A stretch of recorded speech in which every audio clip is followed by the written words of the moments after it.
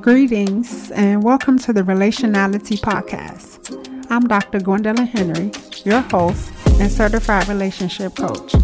In each episode, I will be sharing real and relative truths on love and dating to help prepare and position Christian singles for a fulfilling romantic relationship.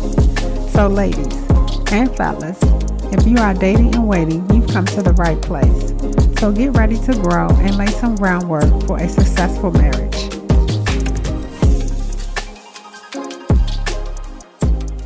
Hey y'all, welcome back to another episode. The title of this episode is True You.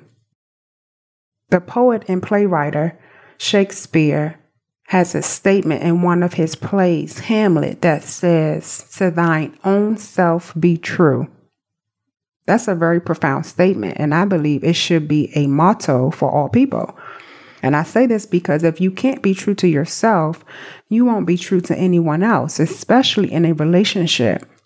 If you aren't committed to yourself, you won't be committed to anyone else.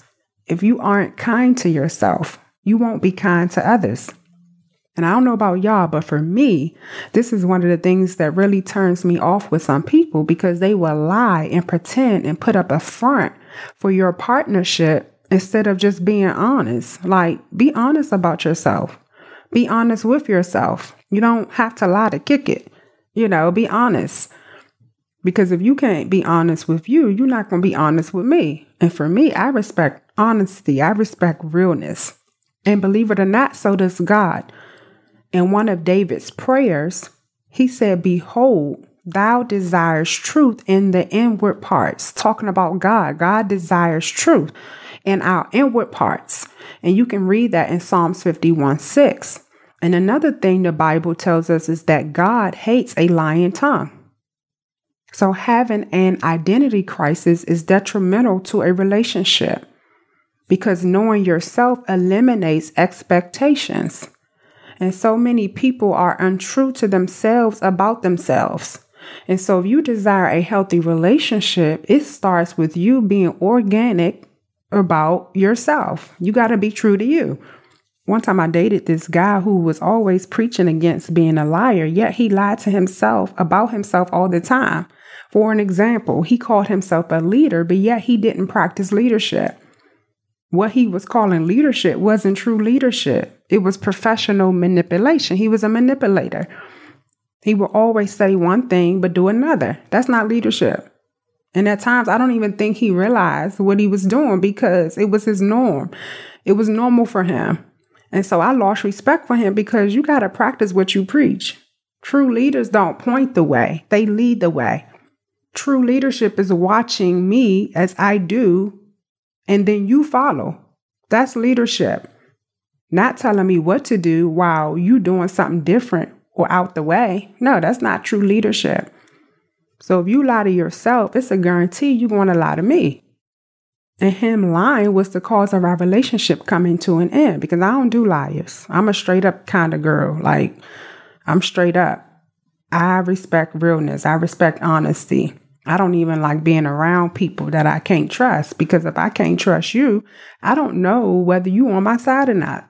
And so for me, I like being around people I know are down with me and got my back like I got theirs. When you know yourself, people don't have to work hard trying to figure you out because you can just tell them who you are. And knowing your true self makes it easier for others to interact and build intimacy with you. It will make your relationship more fulfilling because you don't have to work hard trying to figure somebody out because they'll just tell you and they'll be honest about who they are.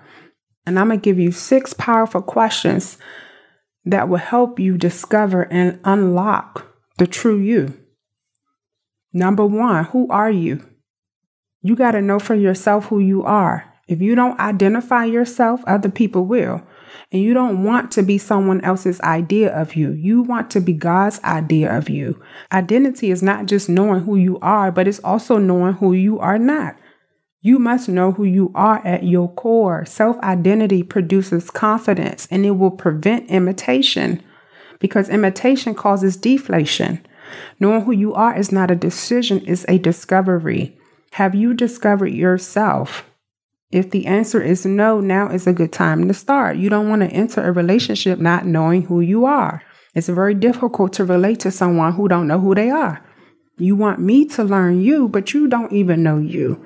That's not healthy, y'all. So you want to ask yourself that question, who am I? The second question is, what are you? We were all created with something. So you have gifts and talents that help identify your what. And whatever your what is, that's your potential that you were designed with and assigned to do. Yes, you were designed for something and assigned to do something. You have been assigned by design. Your designer is God. What was you born to do? That's important to know. And it's good to know before entering a relationship because you want to make sure both of you guys can see eye to eye. Where are you? This is not talking about your status and location. It's talking about your mentality, not your physical locality. Because before you can plan for your future, you have to know where you are presently. It's like that mall map that says you are here. You won't make it to the desired store or the desired place in the mall if you're clueless of your current position. You got to know where you are. This is important in a relationship, to know where you are, so you two can plan where you guys are going. The fourth question is, when do you? This is talking about timing because timing is everything. Everything is seasonal, not just fruits and vegetables. Farmers have to know the season so they know when to plow and plant for a harvest. So knowing your seasons is vital so you know when to pursue or pass something up. You'll know when to plunge.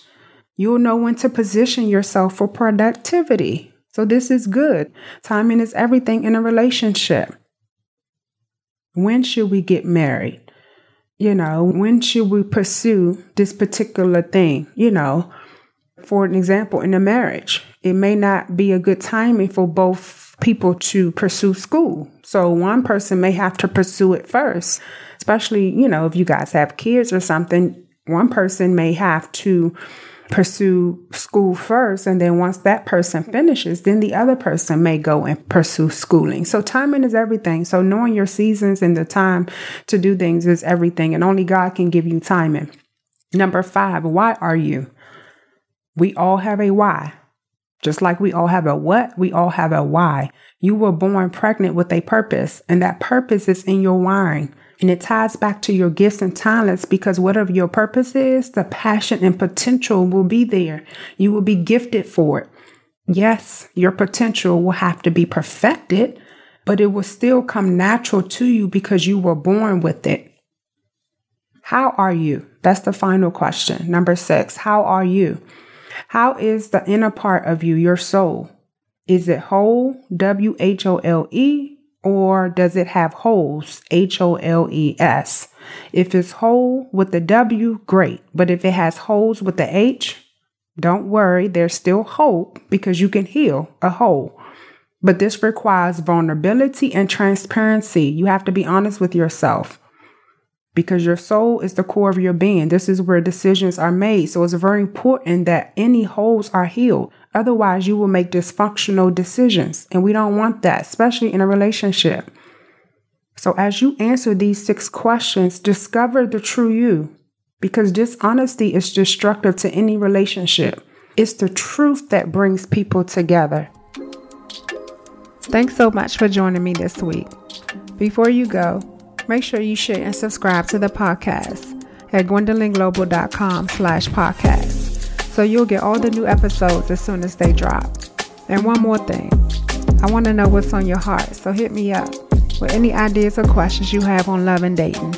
I'm happy to share some of the top requests and respond to some top questions in upcoming episodes. Thanks again for joining me. I'm Dr. Gwendolyn Henry. Meet me next week for another episode of Relationality.